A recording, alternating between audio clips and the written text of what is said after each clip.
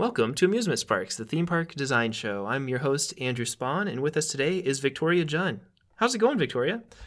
Going great. Thank you so much for inviting me to the podcast. So, hi everybody. I'm Victoria Junn, and I also go by Tori. I am a legal fellow by day, but I am also an artist and as an illustrator and a comic artist. I generally post my stuff at Hi Miss Victoria on Twitter and Instagram, and you can check out my works there. Awesome. Cool. Yeah, I really like your artwork a ton. I like that your kind of pinned tweet on Twitter has access to several different things that you're kind of working on, but your art style is so unique and eye-catching, and as soon as I looked you up, I was like, holy cow, this would be what a cool guest, I was like, oh my gosh, thank you so much. I know you first found me off of the Shonen Flop podcast. The guys running Shonen Flop, but one of them is one of my friends in real life. He was saying, hey Tori, I'm going to be starting a podcast about these shonen manga that got canceled from Shonen Jump, and you do comics, do you want to read one, be on a podcast, talk about this with us? So that's how it happened. Very cool. Was that your first time being on a podcast? Yeah. That's awesome. I really like that show.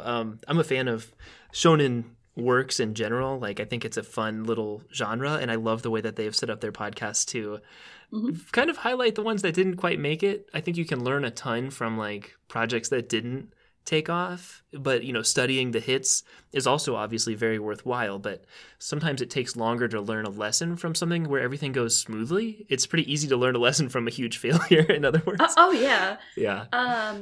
It's definitely important to try to pick up whatever lessons you can from just really anywhere.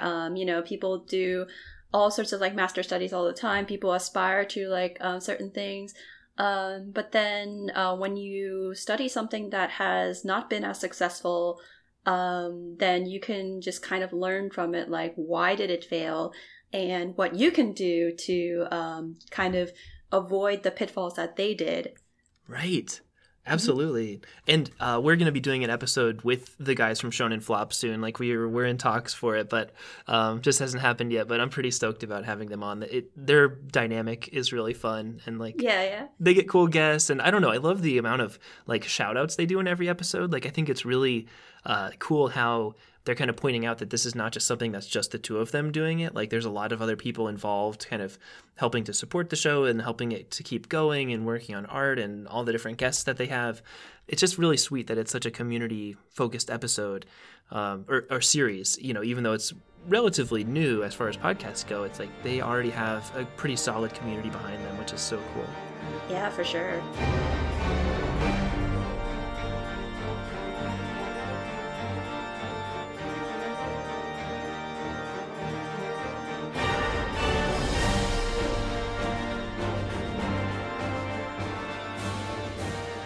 When I first saw your artwork, like I said, yeah, so you were a guest on that show. I looked you up, and I'm like, holy crap, this artwork is so cool.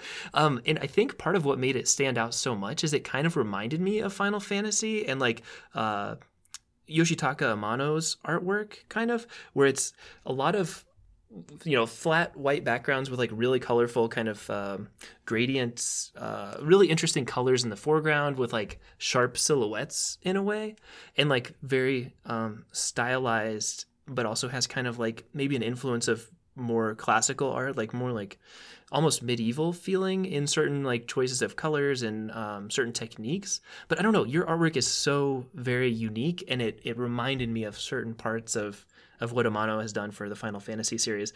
And that's my way, I guess, of segueing / talking about the connection that you have with Final Fantasy. Yeah, for sure. So first of all, thank you so much for the high praise. Yes, it's like as you say, I took a lot of influence from Final Fantasy. And there's definitely certain pieces of my portfolio that, reference very easily the Final Fantasy logos. And I've played, I think my first Final Fantasy was Final Fantasy X, and I played it when I was 8 years old. And then it's also been actually a pretty big part of my family's life, actually. Wow. Because my mom also took interest in video games at some point.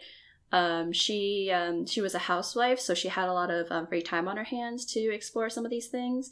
So what would happen is when I was little, we each had our different save file of Final Fantasy X, Final Fantasy 12, 13, and we pretty much proceeded at our own pace. But either way, we got to experience a lot of this together. Wow. Yeah. Oh, I love that. That's so cool that you have like kind of a deeper connection other than it's just a thing I was into, but like, man, that's great. What a cool mom. That's great. Yeah, for sure. And then I think that experience pretty much ended around like 13, and then after that she just kind of like had other interests. So I got into 14 relatively late in its general like life cycle. So basically with 14, as you may know, it initially came out with the 1.0 version, which was a catastrophic failure. It could have completely bankrupted Square Enix. And then eventually they switched directors and they came out with 2.0, A Realm Reborn. Since then, it has been very successful with the Realm Reborn base game, and then each subsequent expansion, Heavensward 3.0, Stormblood 4.0, and Shadowbringers. And I started playing when 4.4 was out. So basically, I've had not as much time for me to really experience all of the game as it was being updated. I was basically playing a lot of catching up. But basically, I just kind of went on with my own Final Fantasy 4 journey with just like exploring this and really falling in love with the universe and such. And it's actually kind of interesting because 14 is described very often as a theme park of the Final Fantasy series generally. Right. Yes. Oh, for sure. And now we're making a theme park out of 14, like an actual physical theme park. Right. Yeah. It's kind of crazy how much of this is, I don't know if we explicitly said it, it's a massively multiplayer online game.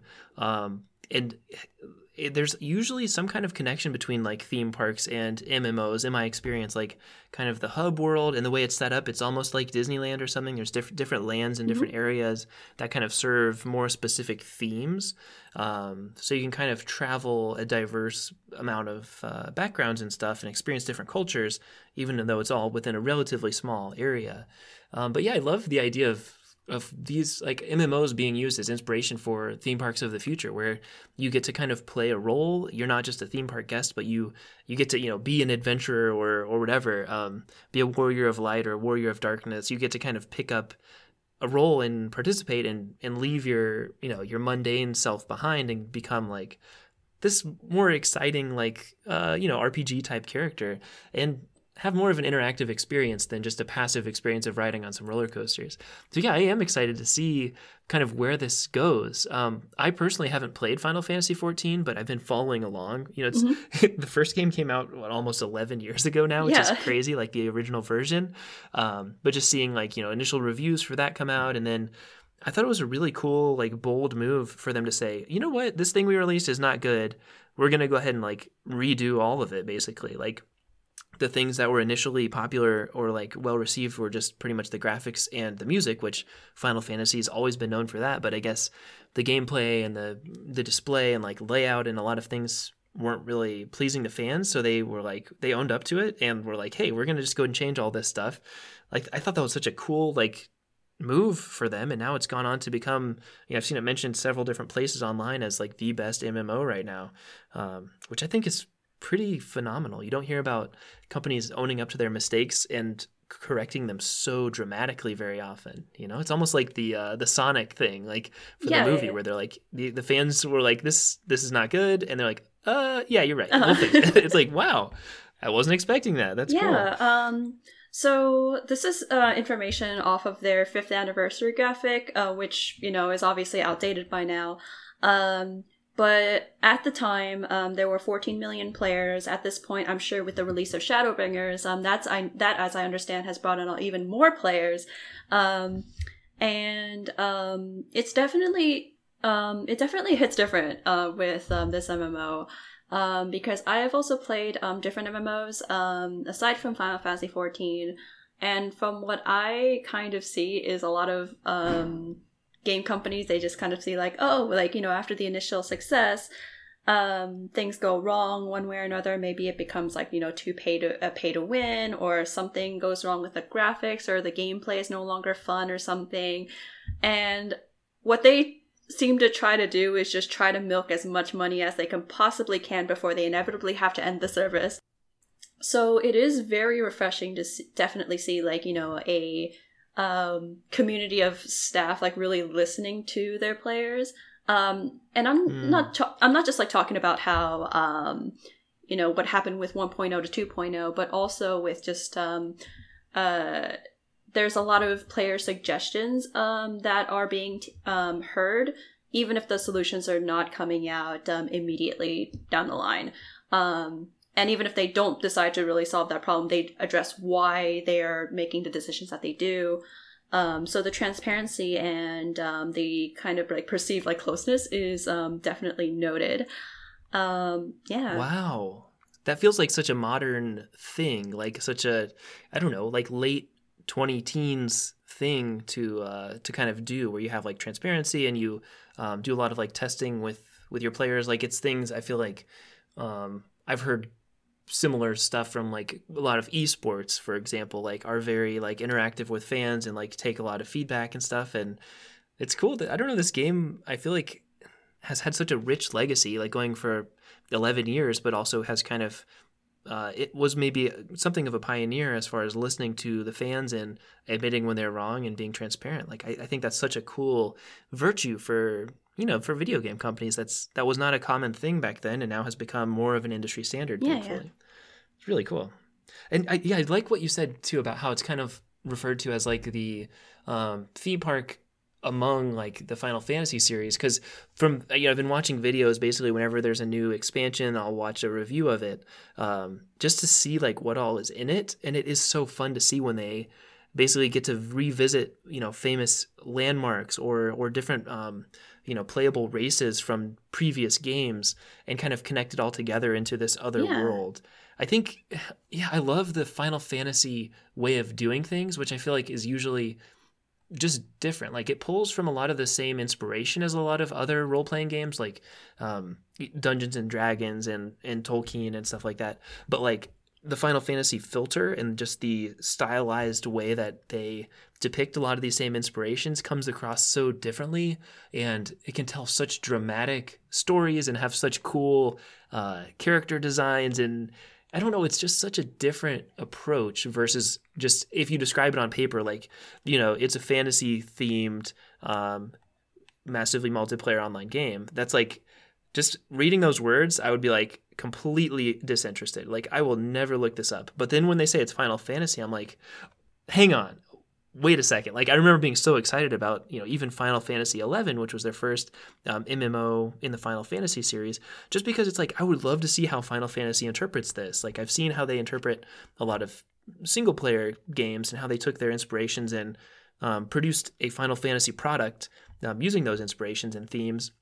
But when it's an MMO, it has to be so much more open and allow for a lot more stuff to happen, so to speak. Like, because you can play 14 basically like it's a single player game, but a lot of people play it in this massively multiplayer way. So you're not just designing a game for one person to play at a time, but I mean, it's kind of obvious by the genre of massively multiplayer, but it's just a whole different beast. And it seems like they did a great job with translating that single player Final Fantasy experience into just a huge army of players can play at the same time. And it still kind of makes sense, and it still feels like Final Fantasy. It's so cool. Yeah, for sure. So with respect to I guess I'll explain for the audience, just in case like they haven't actually played 14 and just how it works. Yeah. So in a lot of MMOs, from what I have observed, the story is pretty much like a background thing. Even if like, you know, there's like an indication where like, oh yeah, this is the main quest that you need to do. Like most of the emphasis on the MMO is like you creating your character, you know, playing as these classes where like the action or like the gameplay is supposed to be like the main appeal, or the aesthetics are supposed to be the main appeal.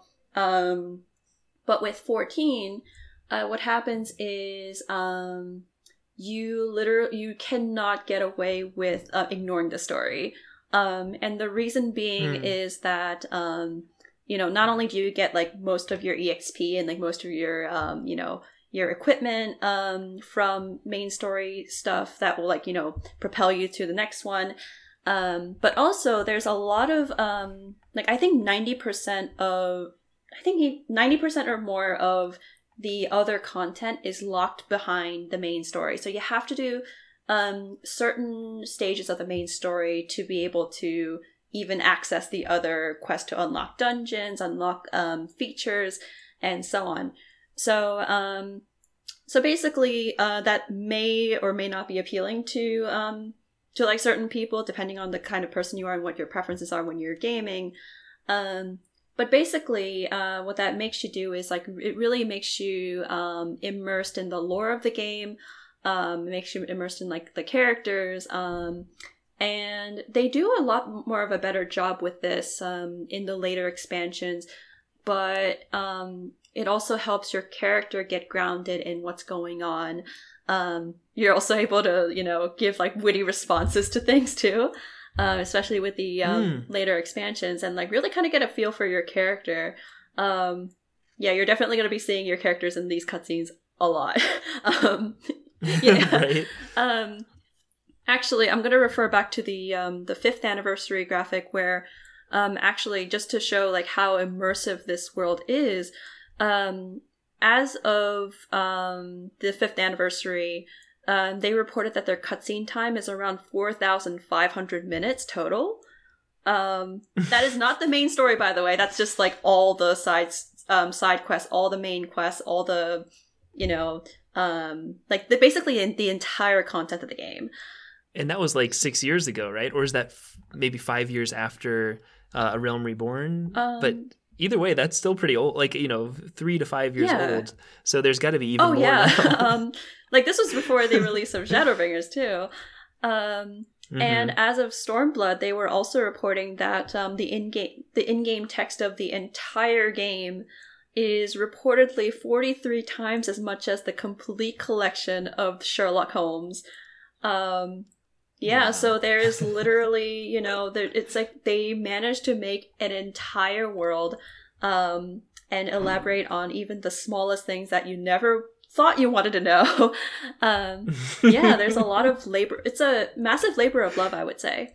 Right. And such a rich story and like so many, I don't know, you can almost express yourself by just what you want to learn about and how much of that text and how much of those cutscenes you want to explore kind of reflects your character and like what they'd be interested in, or even just you as the player. Like, you know, I love this kind of quest, I'm going to keep doing this kind of quest, or I really like this type of character, I'm going to do everything that they're doing. It's kind of cool that like there's so much content that even just choosing which of those you want to partake in is like a form of self-expression. I don't know. It seems, I get almost this vibe of like inclusion from just like some details about the series. Like not only can you customize your character a lot, but like it's a cross-platform game. So like if you're playing on PlayStation and your friend's playing on PC, you can still be in the same party. There's a free trial. You can get like characters up to level 60 without paying anything, which I think is so cool and like thoughtful. And then kind of like you said, there's the single player experience of getting all of this story and stuff, but you can also play multiplayer with your friends.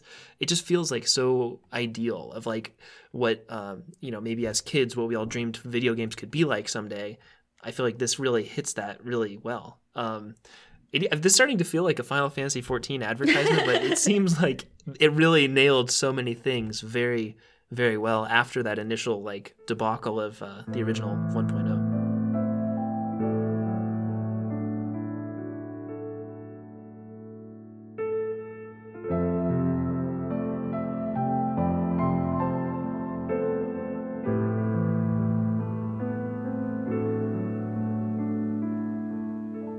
So yeah, I guess with that glowing review of 14,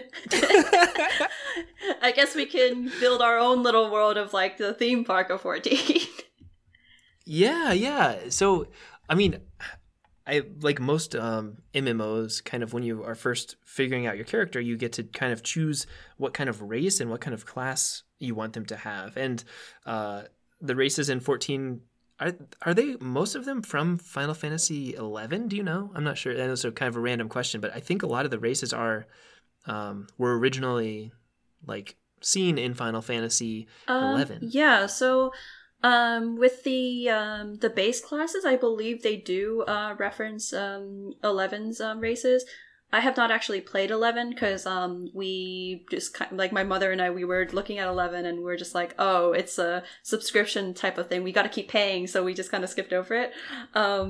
Yeah, sure. But I know for a fact that in 11 there was like a cat girl like race, which definitely carried over to 14. I believe there was like an elven race as well, and the little dwarven type too. Yeah, Lalafell. So and then the races that are introduced through the expansions, that being in 14, the Alra, Viera, and the Hrothgar.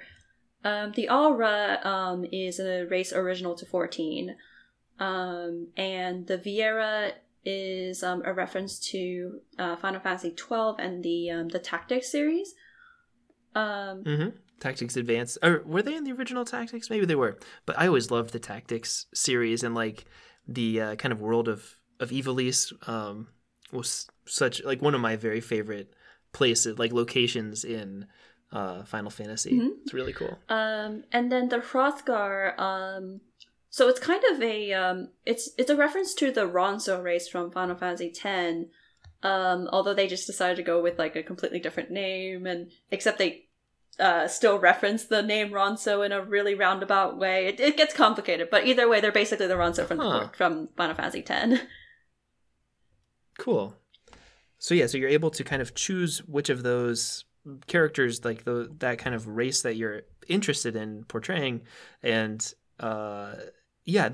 what's the experience like? How is it different from each race, and is there a way to that we want to express that within the park? Like, I know a lot of MMOs, you kind of start in a specific starting area depending on which race or which class you choose. So as far as how you start the game, or rather which like area you start the game in, so it really actually depends on which starting class you choose. So you can start in one of 3 areas, that being the portside city of Limsa Lominsa, the forest city of Gridania, or the desert city of Ul'dah. Basically, the way that it pans out is pretty much the same. Once you start the game, you get this cutscene where your character is staring at a bunch of meteor showers, like in a vision, and then they receive the blessing from the Mother Crystal Hydaelyn. And then after they have that vision, they're just kind of riding in a like a chocobo carriage. And from here, as I understand, the cutscene is a little different depending on whether you are a completely new player or you are a legacy player from 1.0. Me not being a legacy player, I got the cutscene where where my Warrior of Light was on the carriage, and then there's the twin NPCs, Alphinaud and Alisaie, who will play a very big role throughout the series. But either way, that's pretty much how your character comes in. And then you are prompted to go to the adventuring guild of the respective city that you're coming into. I think as far as the race, though, the race almost never really plays a role in your character's experience. There might be a little bit of like a dialogue change depending on what race you are. Like for example, if you are if you're an Aura, specifically if you're a Zayla Aura, like just as a side note, each race has 2 different sub-races. then you get an entirely different, well, maybe not entirely different. You get a slightly different dialogue from one of the NPCs when you get to the Azim Steppes, which is the homeland of the Zayla Aura. But other than just those like little flavor touches, the races don't really affect too much how you play. I guess as far as how things could translate in the park, I was thinking that a lot of the workers could dress up as whatever whatever kind of warrior of light they want to be, potentially. Mm-hmm. I guess some of the workers may have to just like, dress up as like, merchants that you might see in certain areas, but I think some of them can get away with still, having like a diversity of races regardless. It would be a little interesting to see how like some people like portray the Hrothgar or the Viera, because I'm sure that might take a little bit more preparation to, get into costume. With the Viera being, they have like these massive bunny ears, and then the Hrothgar basically literally having like a beast man's face. Yeah. Right. It would have to be some like next level cosplay type stuff, but I think it'd be so cool if like, just the park employees kind of just look like mm-hmm. you, like your perception when you walk around the park is like these people are all representing different, races and classes from Final Fantasy XIV, including me. But you can kind of tell maybe there's different tiers of the quality of their like costuming and stuff. Like all the employees would look just completely like perfect, like as if this was like a movie version of like a live action movie version of Final Fantasy XIV. I think that'd be so cool and so immersive. Then even if the park guest isn't really like decked out completely perfectly, at least there's some things that you get to look at that really feel like you're actually in that world. I think that's so cool.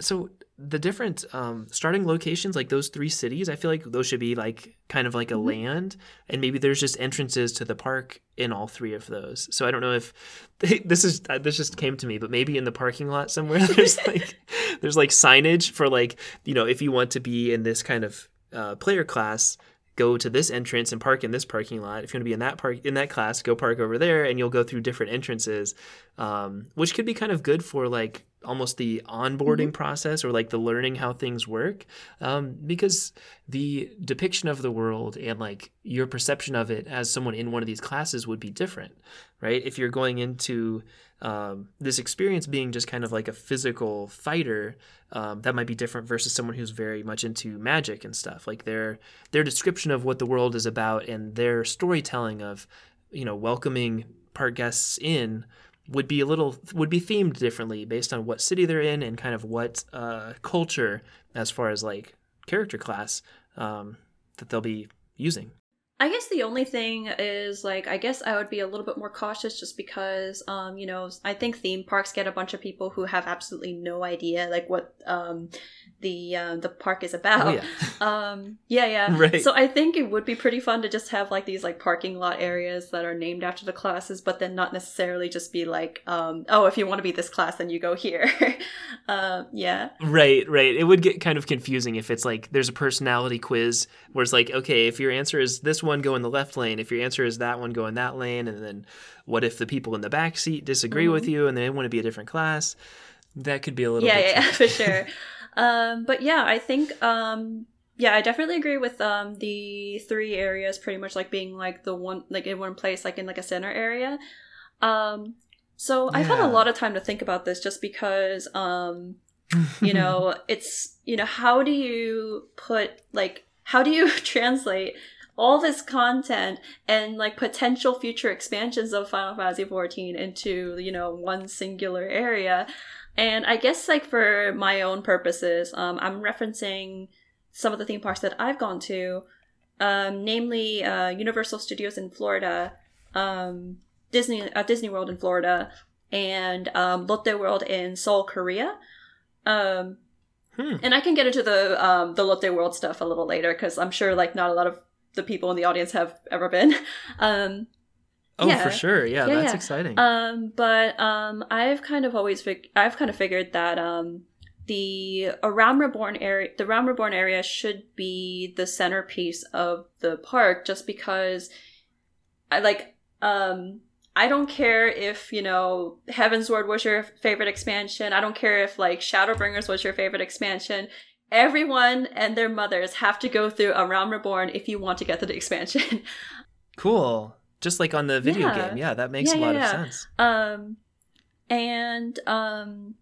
I think definitely there should be decorations and themes related to those 3 areas. As I mentioned, with the sea, the desert, the forest, and I know Universal Studios in particular did a really good job of transitioning from these different biomes with their decorations, and so I guess I can kind of see a lot of the same thing for the Realm Reborn area.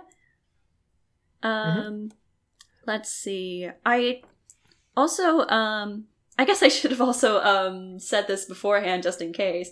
But as we kind of go through the Realm Reborn and then the subsequent expansions, there could be potential spoilers that I might blurt out up until 5.4. So just beware. Yeah. Cool. And speaking of, this episode will be, I think, coming out in February 2021, and they're supposedly going to be announcing some news. Fans are assuming it's going to be a new expansion for Final Fantasy XIV this very month. So kind of exciting, timely type of stuff. I know you just mentioned version 5.4, there might be a 6.0 coming soon, so that's kind of exciting. Absolutely. Yeah. So for the Realm Reborn, the general story is that you, as the Warrior of Light, are introduced to the 3 general city-states and the world of Eorzea as a whole. And you're also introduced to a lot of the politics of the cities. And you're also introduced to the dangerous primals that show up as boss monsters in the game. And a lot of Final Fantasy fans will recognize these primals as the summon monsters that have been recurring throughout the series, like, say, Ifrit, Shiva, and so on and so forth. But at the same time, the story of A Realm Reborn is relatively simple compared to the other expansions. So I think that kind of translates to maybe the attractions not being as intense in this area. I know one interesting thing that I've taken away from going to Universal Studios is that they seem to have a lot of 3D, 4D rides where they have a lot of visual spectacle along with the indoor rides, I guess. So I can kind of imagine a lot of the Realm Reborn primals having that kind of or being that kind of attraction, I guess. Yeah.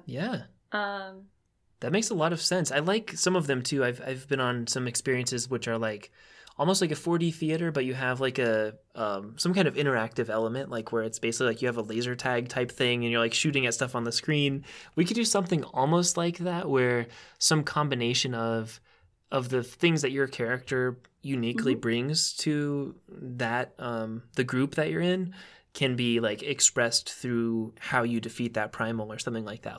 Whether it's an actual interactive thing or maybe just the system knows what kind of class, what kind of abilities each player in that little group has.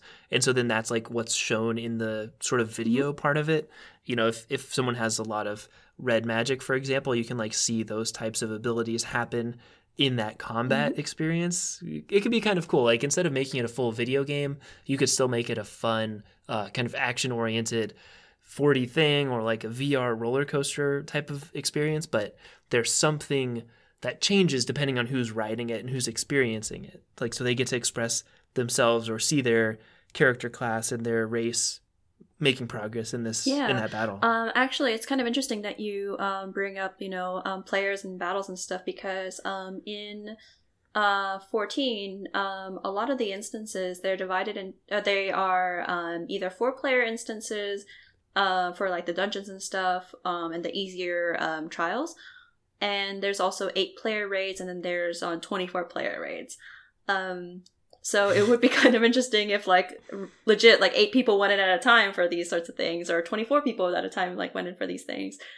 Yeah, that'd be so cool. And some of them could be, you know, roller coaster style where you like sit in a chair and put a headset on. But I also kind of like the idea of you getting to embody the character more. Like, so maybe it's, this is just kind of random idea, but if it's just like kind of a box that you stand in, like a room, you stand with your party of 4 people, you're all standing, you can see each other, no one's like buckled into anything, but basically one of the walls is like a screen. Or no, actually, let's make it a circular theater, so you're in a round room, so the enemies can kind of be all around you, and you guys are just kind of like swinging your weapons, or like kind of moving like, you know, basically like Wii controller type things around in the physical space, and those attacks are like being manifest as if it was like Fruit Ninja or something, like where you kind of basically are swiping on the screen and seeing an effect happen on the screen to that enemy. I think that could make it into like a fun kind of arcadey Nintendo Wii type experience, instead of just being a passive thing where I'm sitting in this chair and my character is doing all these cool things, but I'm just, you know, flailing my arms around and it doesn't do anything. Like, let's let them flail their arms around and it will actually do something, maybe. Yeah. Oh, and speaking of arcades, I don't know if you've played Final Fantasy VII, but in 14, the Gold Saucer is here. Oh, cool. Yeah. And that could easily be turned into like the bigger scale arcade area with all the mini games and prizes. Yeah. 100%. Yeah, wow, that's a great idea.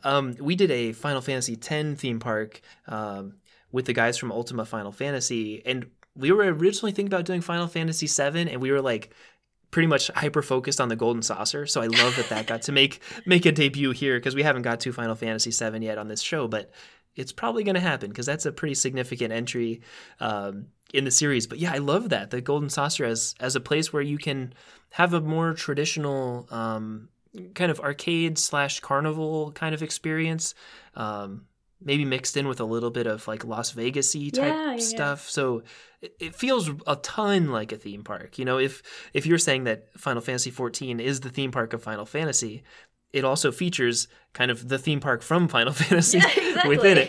It's like, it's kind of a lot, but I mean, that's what people would be looking for if they're seeing a theme park based on Final Fantasy. The Golden Saucer is a pretty, you know, important staple of that. So that works out so well. I didn't even know it was in there. That's really cool. Yeah, it is very cool.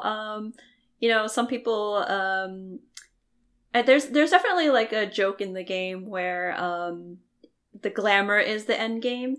In which, like, basically what I'm referring to is by the time you get to the end game, you're basically collecting like fashion items for your characters and taking a bunch of screenshots. But I think it's a little bit more complicated than that, where I know one camp of players, like, they will in fact go glamour is the end game. Another camp of players will go for the ultimate raids and like the savage raid tier content, which is basically like the hardest content in the game. And then some people will go into crafting and gathering, which is the camp that I'm in. Cool. And then I know there's also some people who have, well, this might not necessarily be the end game per se, but there's definitely been people who have gotten very much sidetracked at the Gold Saucer, because they were trying to farm the Gold Saucer currency for all the mounts that they want. Yeah, or like, I know of some people who are really into Mahjong, and the day that they added Mahjong into the Gold Saucer, it basically sealed their fate for them. That's so funny. Yeah. On this, speaking of like games that kind of feature a bunch of other games within them, man, unfortunately I forget if this was on Retronauts or... Talking Simpsons. But either way, one of those podcasts, they were talking about, like, remember when Sega used to make like 30 video games a year, and now they just make a Yakuza game that contains all the other 30 games inside of it? And I'm like, yeah, that's a great point. And I guess that's kind of like same idea here with the Golden Saucer. It's like, even if you don't like Final Fantasy XIV, there's fun little experiences and games in here for you. I mean, you could almost have a separate entrance at like a lower ticket cost where you just go to the Golden Saucer and there's nothing about the role-playing experience. Yeah. It's just like, this is just like a regular theme park, but it's just Final Fantasy's version of that.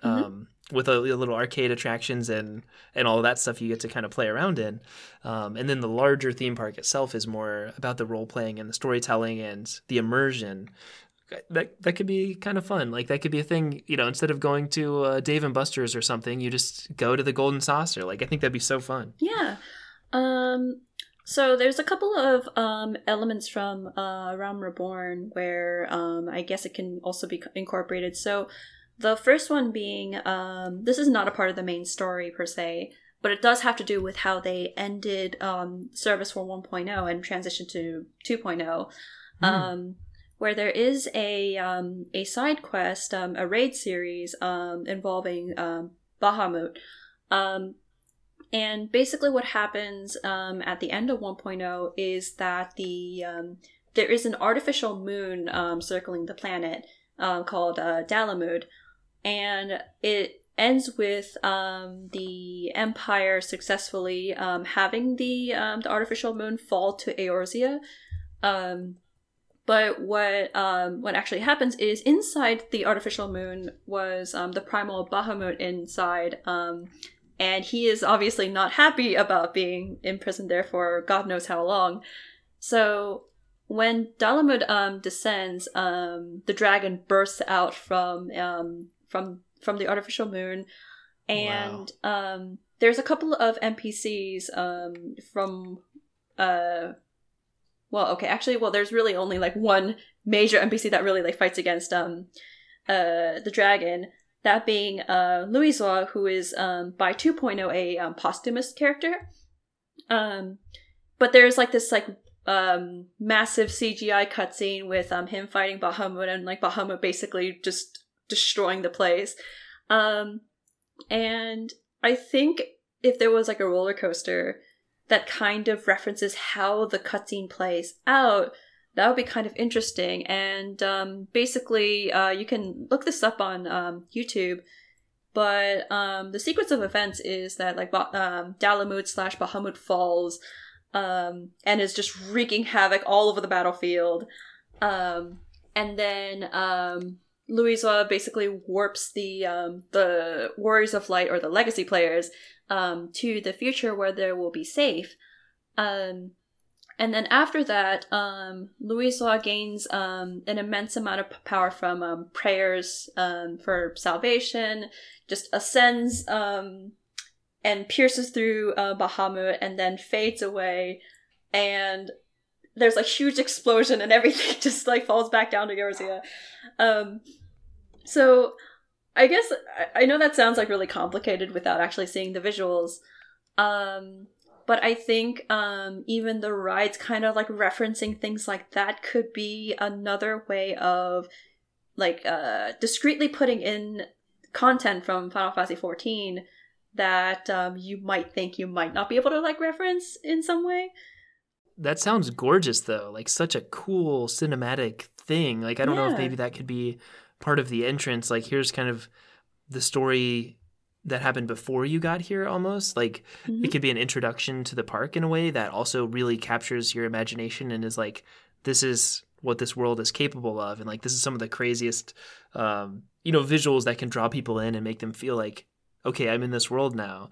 I think that sounds like a super cool experience to witness that. And, maybe make it a roller coaster where you're kind of flying around as like the point of view of the camera. Yeah. You could do some really stylish stuff going, to the moon and back down roller coaster wise too. So, God, that sounds so cool. Yeah.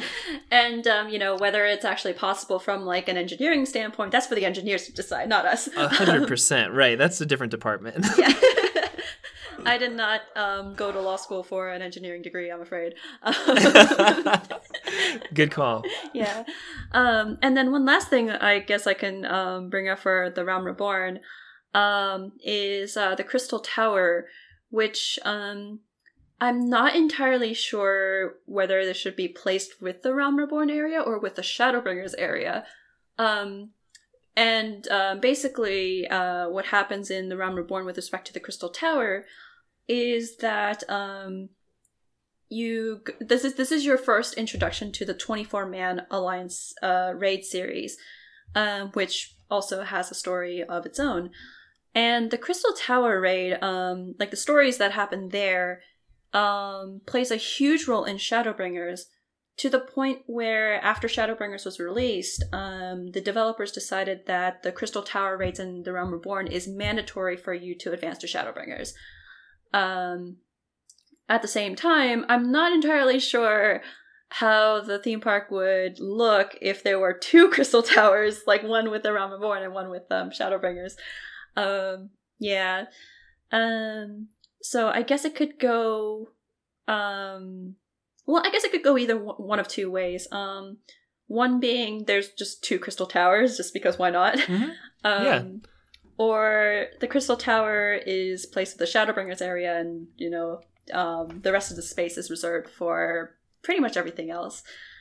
Would it work to do, like, kind of treat the same tower as kind of two different experiences or two different depictions of it? Like, one is from the, you know, if you're facing south and looking at it, and the other one's if you're facing north and looking at it. Like, would that work? I know I've seen that, like, on Lego sets and stuff, where they'll be like, okay, this half of it is you can play with it this way. If you turn it around, you can play with it this other way.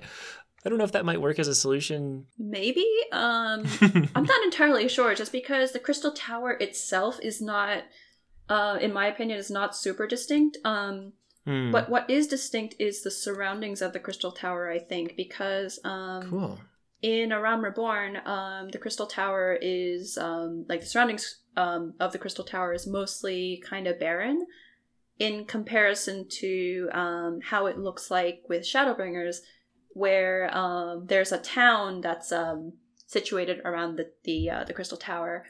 I guess also, I guess I'll just, like, get to the details of, like, what exactly is going on with the two Crystal Towers and Shadowbringers later, but I guess we can cover, like, Heavensward and Stormblood too. Yeah, and do you think each expansion should be its own physical area, or, like, do you revisit a lot of the same locations when you're in these? Like, unfortunately, like I said, I haven't played any of these. Yeah, but, no, it's okay. I'm curious if you'd want to, like, have the same location you go back and revisit, or is it only, like, this location is really only available during this expansion's portion? You know, like, should we treat it, like, totally accurately, or just kind of make it like, you know, it's just a theme park, so you can go from this location to that location, even though you can't actually do that in the game. You know what I mean? Like, but I mean, you're the creative director here, so I'm just curious what your thoughts are. Yeah, so the cool thing about 14 is that you end up revisiting a lot of these places. And the continent, the area of Eorzea, you know, aside from the 3 city-states that I've mentioned before, actually also includes the city of Ishgard and the area Gyr Albania. And when the game begins, Ishgard is not really associating itself with the other nearby city-states, because the story there is that they have been engaged in a war with the dragons for about 1,000 years now. So they're just basically taking care of themselves. And Gyr Albania, on the other hand, has been taken over by the Garlean Empire, which serves as a huge antagonistic force in the game. So basically, I think theme park-wise, the immediately, like, outside of the Realm Reborn areas, I think the Heavensward areas and the and Gyr Albania specifically should be easily accessible. Like, I say Gyr Albania, like, specifically just because it gets a little complicated in Stormblood. But I think those 5 city, like, the areas representing the 5 city-states should be closer knit. So with respect to Stormblood, the reason why I have to clarify Gyr Albania specifically is because Stormblood tries to fit in a huge span of geographical area, I should say, in that Stormblood is about liberating territories from the Garlean Empire, one of them being Gyr Albania and the other one being Doma. And Doma is effectively Fantasy Asia, and it is across the sea. It's on an entirely different continent. So I think Doma and the associated areas of the eastern continent of Othard that they're on, that could be a separate area that people could like take like a train to, or like a boat, or well, train for this purposes of the park. And like the but boat, in the game it's a in the game it's like a boat or like, you know, teleportation. But yeah, so with Heavensward, the plot definitely picks up here, especially with the conflict with the dragons, as I mentioned. I think here the area could definitely benefit from some more intense attractions. Like, for example, there could easily be dragon-themed roller coasters that focus on the conflict between the Ishgardians and the dragons. And another thing could even just be like, you know, simpler things like, you know, bumper cars. Like some of them are dragons and some of them are like Ishgard themed cars or something. Oh, that sounds so cute. Yeah. I love that. Yeah, because you know, I don't want to just be like, oh, roller coasters. Right. Yeah. That's kind of fun. I like that idea.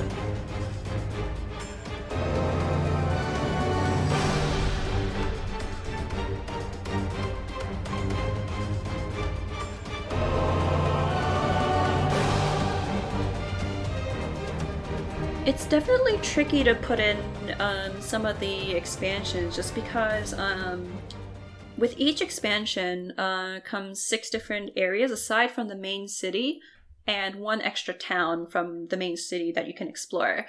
So in that sense, it's, you know, it's definitely something where you'd have to like cut corners with. But I think once you get to the area that's clearly resembling Heavensward, a lot of the architecture could be more, medieval, church-like, referring to the Ishgardian architecture. Ishgard is also very cold, so there's a lot of snow.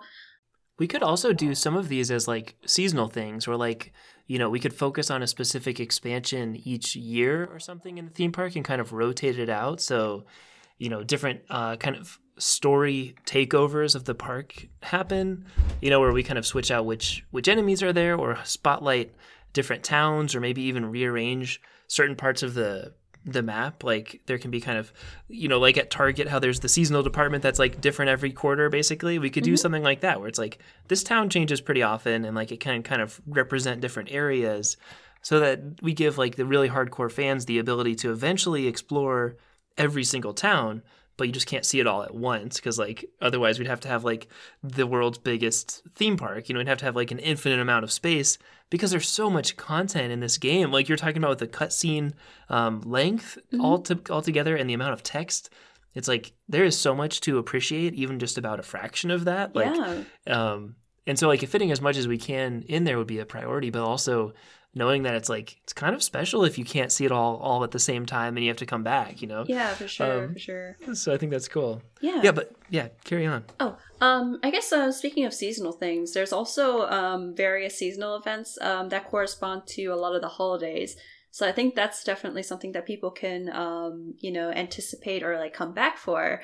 Yeah, cool. Yeah, because in game, like, you know, there's there's celebrations for New Year's, Valentine's, Easter, and so on. In game, people get like exclusive goodies from participating in those events, and the towns are all decorated to the brim with all sorts of like holiday decorations too. I love that kind of stuff. The Stormblood like aesthetics, so there's the Fantasy Asia like Doman aesthetics, which clearly can take a lot from you know, Eastern influences.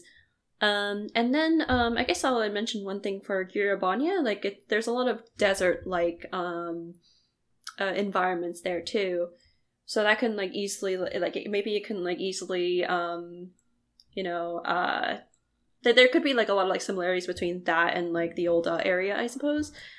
But I guess in the interest of time, I'll also get into Shadowbringers. I feel a little bad for not talking too much about Stormblood, but Shadowbringers definitely deserves a lot of explaining because it's not like the other expansions.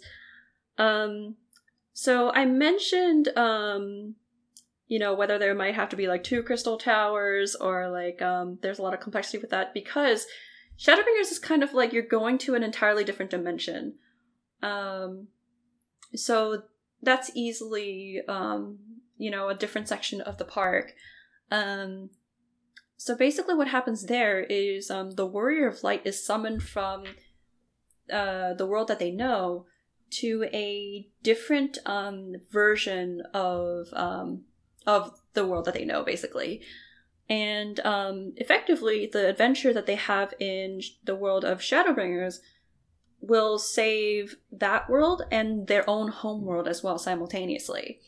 And I mentioned the Crystal Tower being a major feature of Shadowbringers, so I imagine the Crystal Tower being there, and also it being a different world. I can also imagine people just like taking up like different costumes or like using like different vernacular for some of the same things for like extra immersion, I suppose. Cool. Yeah. Like for example, like the races are named a little differently there. Like for example, the elf race, the Elezen, are referred to as just simply elves in the world of Shadowbringers. And then the Hrothgar, the reference to the Final Fantasy X Ronso, is in fact called Ronso in Shadowbringers. Ah, yeah. I see. Yeah. Huh. That's kind of cool. Mm-hmm. Like, it makes it feel like a living culture. Like, I don't know. It's cool when things are just slightly different like that. Yeah. Yeah, where it's not everything's 100% consistent, like where everything's been following the story Bible and it's like, this is the way it will always be. It's like, no, this one's just different. Like, there's something unusual going on here. I think that's really cool. Yeah. It's like another world. Yeah. Mm-hmm. And then I guess like just a couple of more general things. So there's, this is like a little bit more cosmetic, but in-game players have the option to summon minions, which don't really do anything in battle. It's just, as I said, cosmetic. But they're basically like little pets that follow you around everywhere. As I understand, there's hundreds of minions in game, so collecting them all is a very difficult task. But I guess for here, I'm taking a little bit of inspiration off of how Nintendo World manages like their Pokemon plushies. But like there could be like a rotating selection of like minion plushies that can be on display. Yeah.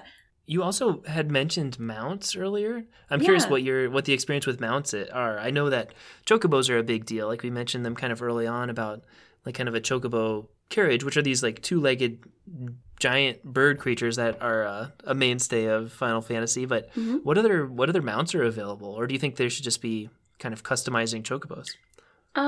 Yeah, so there's also like you say, like there's like a lot of like different mounts in the game and the chocobo. So you get a chocobo like somewhere around like the beginning of the game, which you can name, and depending on what you feed it, you can change the color of its feathers. You can also like equip it with different barding. So obviously we can't be selling actual chocobos or anything like that. I wish. Yeah. But I think how that might be incorporated is maybe if there was like an option to buy like a chocobo like plushie or like a little action figure that comes in different colorways, and then like also getting like the little bardings that you yourself might use that can fit onto the item in question. Cool. Yeah. And then they could appear in, augmented reality or virtual reality that we use throughout the park. Like instead of just having your avatar stand on their own legs, they could be on their chocobo and you could use the chocobo as like, I don't know, just because you bought like the little plush of it, maybe it unlocks some additional content, like visually, cosmetically speaking. Kind of if you're focused on the glamour type thing, it's kind of cool to be able to unlock more stuff. Even if it's not that big of a deal, it's still a reason to do things. It's an incentive for a lot of people. Yeah.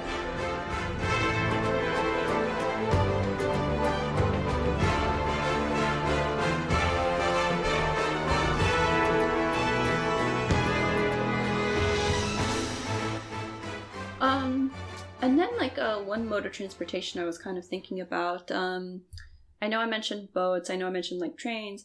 But like this is where I kind of like referenced that one park that I mentioned, Lotte World. Yeah, which is so it's actually for the most part an indoor amusement park. In fact, it's the largest indoor amusement park in the world, actually.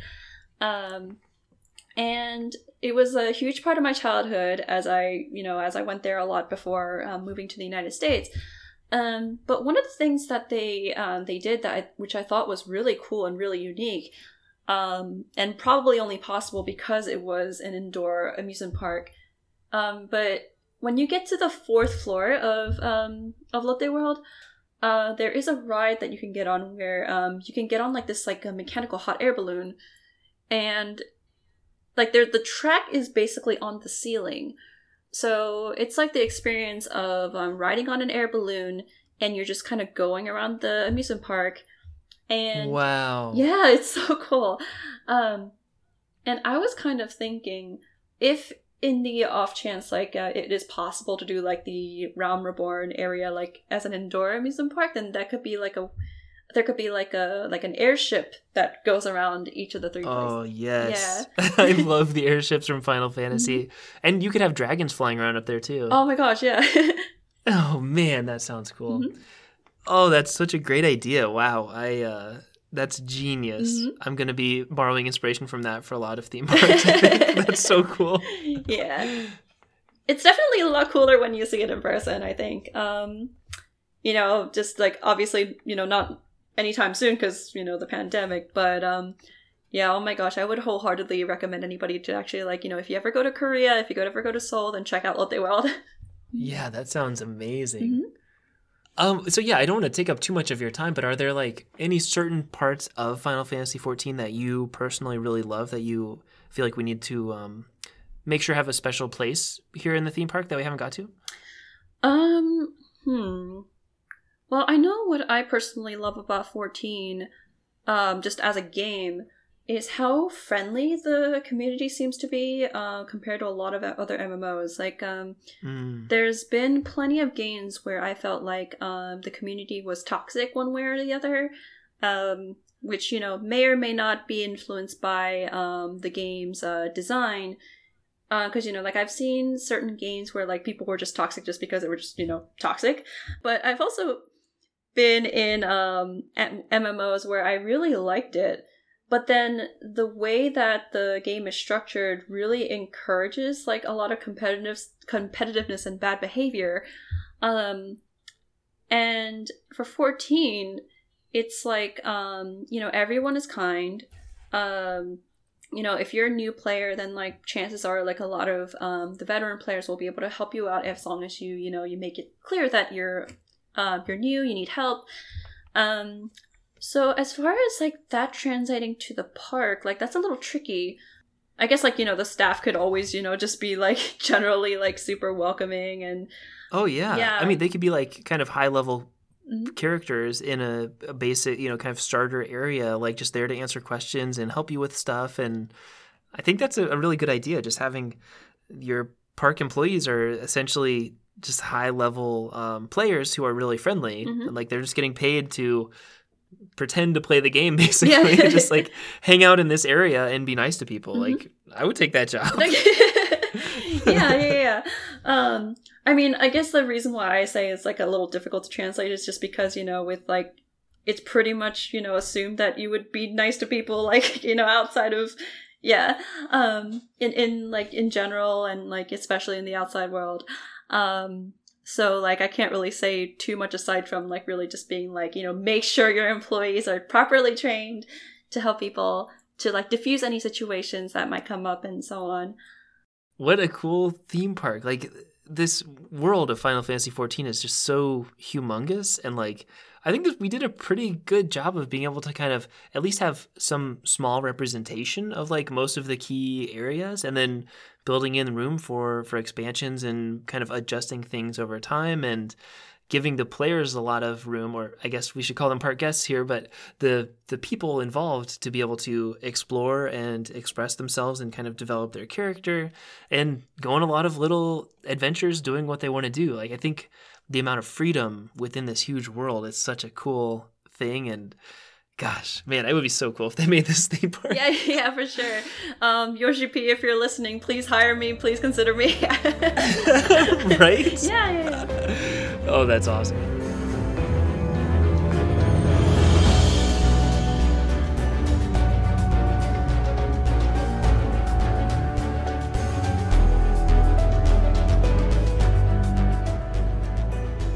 Hey, if people listening really want to get into this world right now, there's a free trial. You can get up to level 60 for free. It's cross-platform, so yeah, look into it. But if the person listening is really interested in you, Tori, where might they find more about you? Yeah, so as I mentioned, you can find me on Twitter at Hi Miss Victoria, like all one word.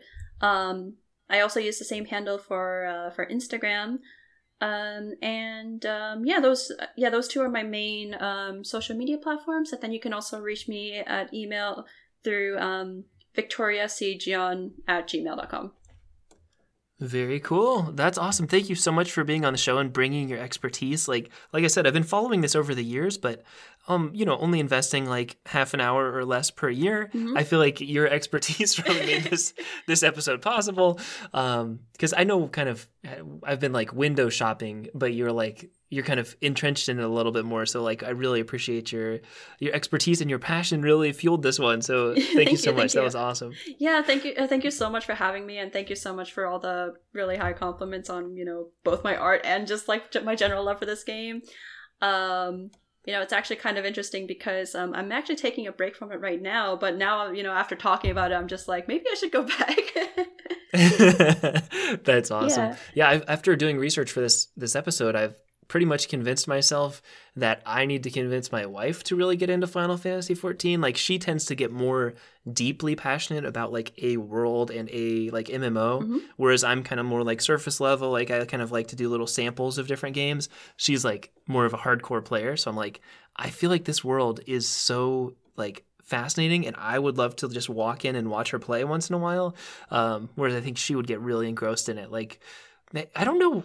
This wasn't a topic I planned on, but it's kind of interesting that you and your mom both kind of got into Final Fantasy. Like, maybe there's something more accessible or more exciting about it than traditional fantasy. And I mean, it drew me in way more than any other kind of fantasy work. For some reason, there's just something special about Final Fantasy. I don't know what it is, but I really love it, and I want more of it. I know for me personally, I guess I was just kind of like looking at it like, with my 8-year-old brain, like, wait, this is Final Fantasy 10? Like, it's been going on for like so long. Like, what happened to like 1 through 9? Like, but right? If they were able to come out with 10, they must be doing something right? Mm-hmm. Yeah, that's a great point.